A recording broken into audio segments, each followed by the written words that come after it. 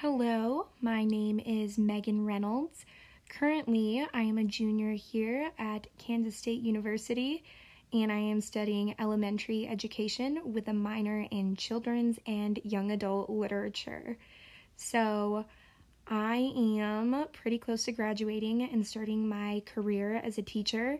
I am a little nervous, but I have learned a lot through research and have found a lot of really great resources that I think will be super helpful and useful to use within my own classroom one day. So I can't wait to tell you about it.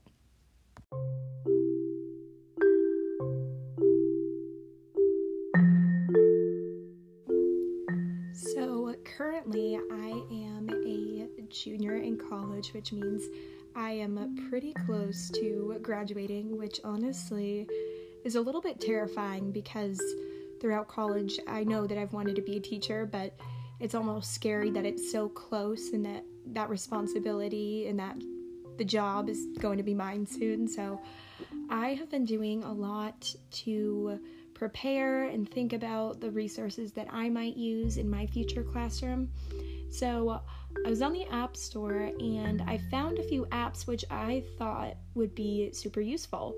So the first one I found is called Epic Unlimited Books for Kids, and basically it's an app that provides over more than 15,000 books which range from Animal Planet to horror stories, and it helps educators save money on buying books in the classroom. So students can log on to this app, they can choose what books they want to be reading, and I think it's really useful because not only are you saving money, but it almost gives students more options, which I really appreciate.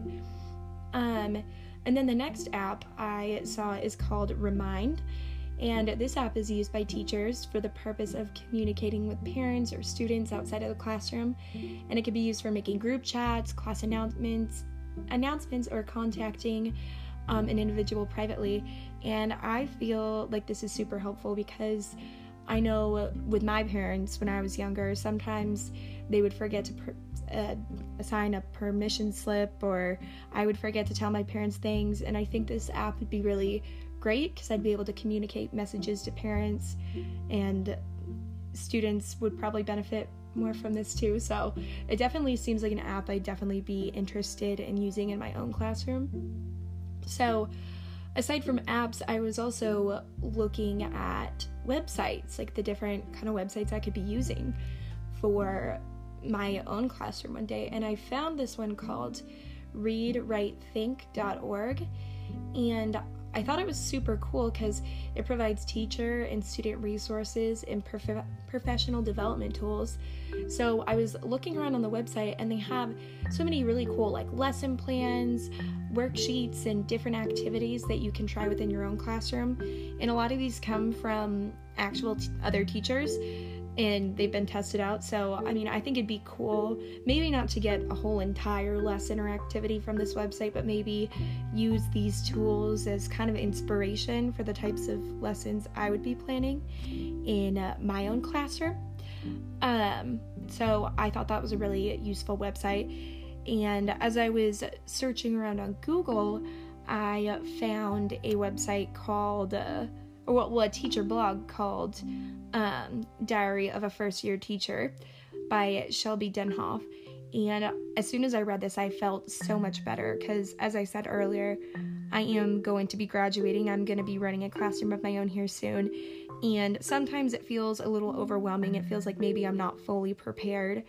And basically, her blog is about kind of her expectations going into her first year of teaching and how things have been so far. And she teaches at a middle school, and she basically said that like she wanted a lot of things. She was really overwhelmed. She wanted things to go perfectly and things to go exactly how she planned them to be, but then she kind of realizes that she needed to take a breath and like focus on what was important, and things don't have to go perfectly, and you're gonna have your hiccups, but you eventually get into the groove of it and you figure out what works for you and what works for your students.